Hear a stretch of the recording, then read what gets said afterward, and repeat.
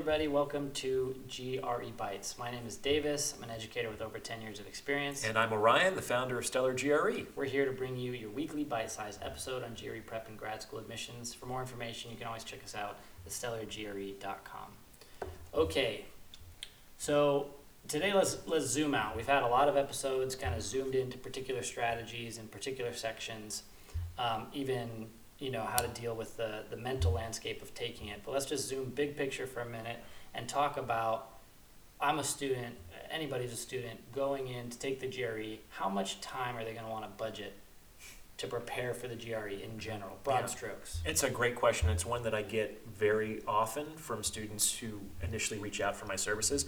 Unfortunately, it's hard to give them a very satisfying, definite answer. Does it depend on the student's capabilities? What is it? Well, it depends on a lot of things. Capabilities is one of those. I mean, some people are just faster learners than others, but I'm kind of under the impression that everyone can get better at this test, though some people are going to improve at different rates. Some of that is based on ability. Some of that is based on how hard they work, and also how smart they work.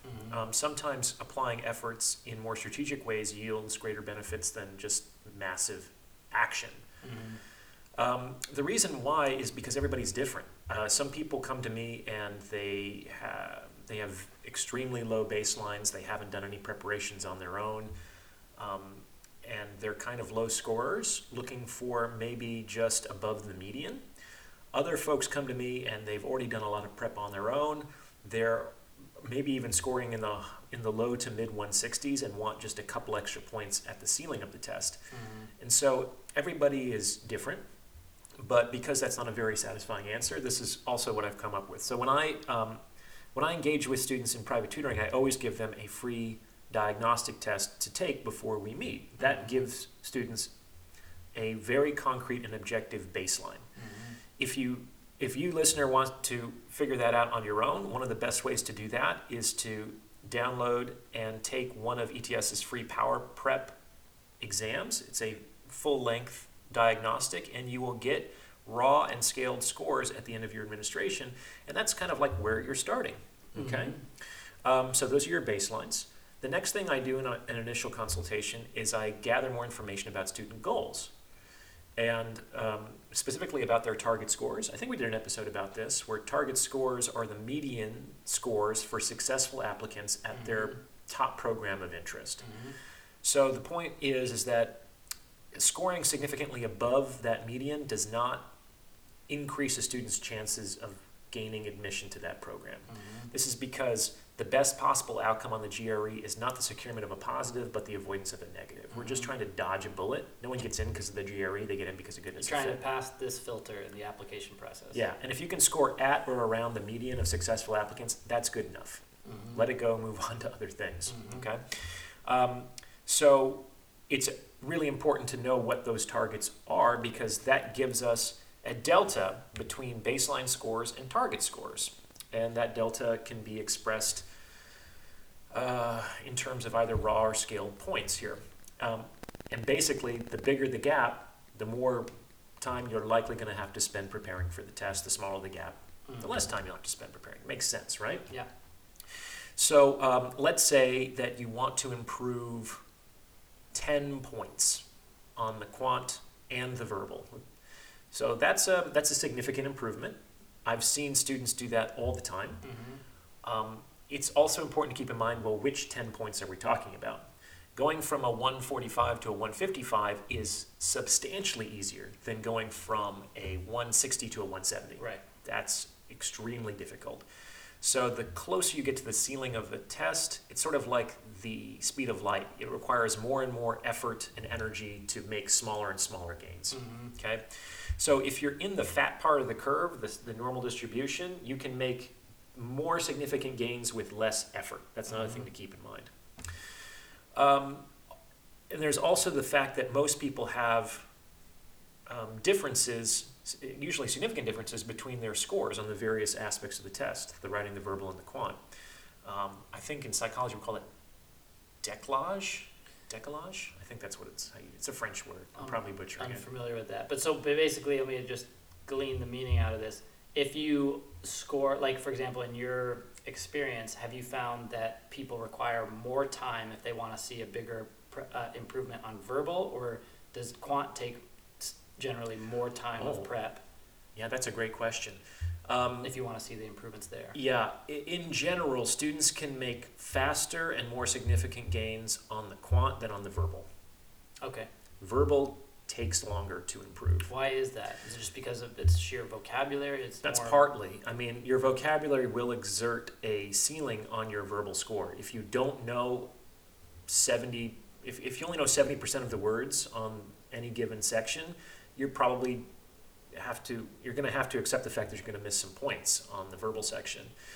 And it's harder to improve because there are literally tens of thousands of words in English that you could be tested on. There's not like a master vocab list.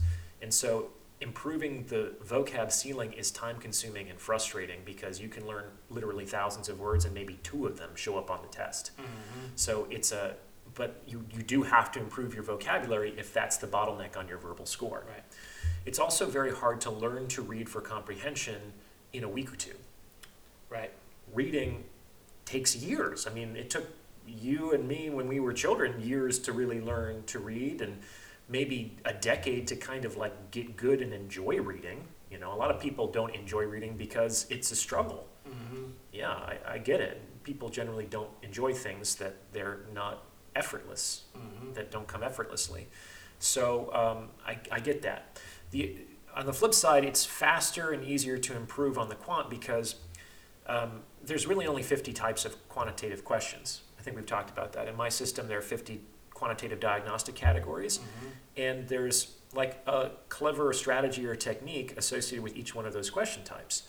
And the vast majority of cases, the only thing that changes are the values involved on these quant questions. So if you can do pattern recognition, diagnose the type of question you're dealing with, you can remember the strategy or technique that worked for that question 10 times in the past, it's probably going to work the 11th time with just the new values. Mm-hmm.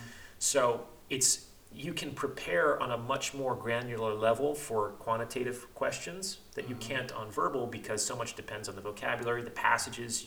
You can only prepare in a more general sense. You have to be more flexible and high level with verbal, but you can really get down to the specifics with quant, where it's just like, just do this sequence of steps and you'll get the question right. So is there a baseline, a threshold at which you'll see positive gains? Like you mentioned, for example, you're not going to be able to really improve your quant section your verbal section by just 1 to 2 weeks. And I'm guessing that cramming is not something that you can really do for the GRE. So what's the threshold at which you have a balanced but still maybe aggressive preparatory period? I'm just trying to get the bounds. Like, what's the minimum number of weeks, and then what's the amount of weeks that you don't want to go past prepping because it just becomes too long? Well, I think that in general people spend between 2 and 3 months preparing for this test. Okay. And one of the best things that you can do is figure out your baseline scores to figure out which side you're stronger and which side you're weaker in. If you're weaker in verbal, you should get busy learning vocabulary as soon as possible. And the good news is that there's a lot of free to low cost resources to improve your GRE vocabulary. And if you can do what you can to learn as many new words as you can, then you're going to position yourself to take better advantage of the verbal sets that you eventually practice with. If you're scoring high in the writing and the verbal and you're scoring lower in the quant, maybe you can get away with doing, a month and a half to 2 months only. Mm-hmm. The less, how do I put this?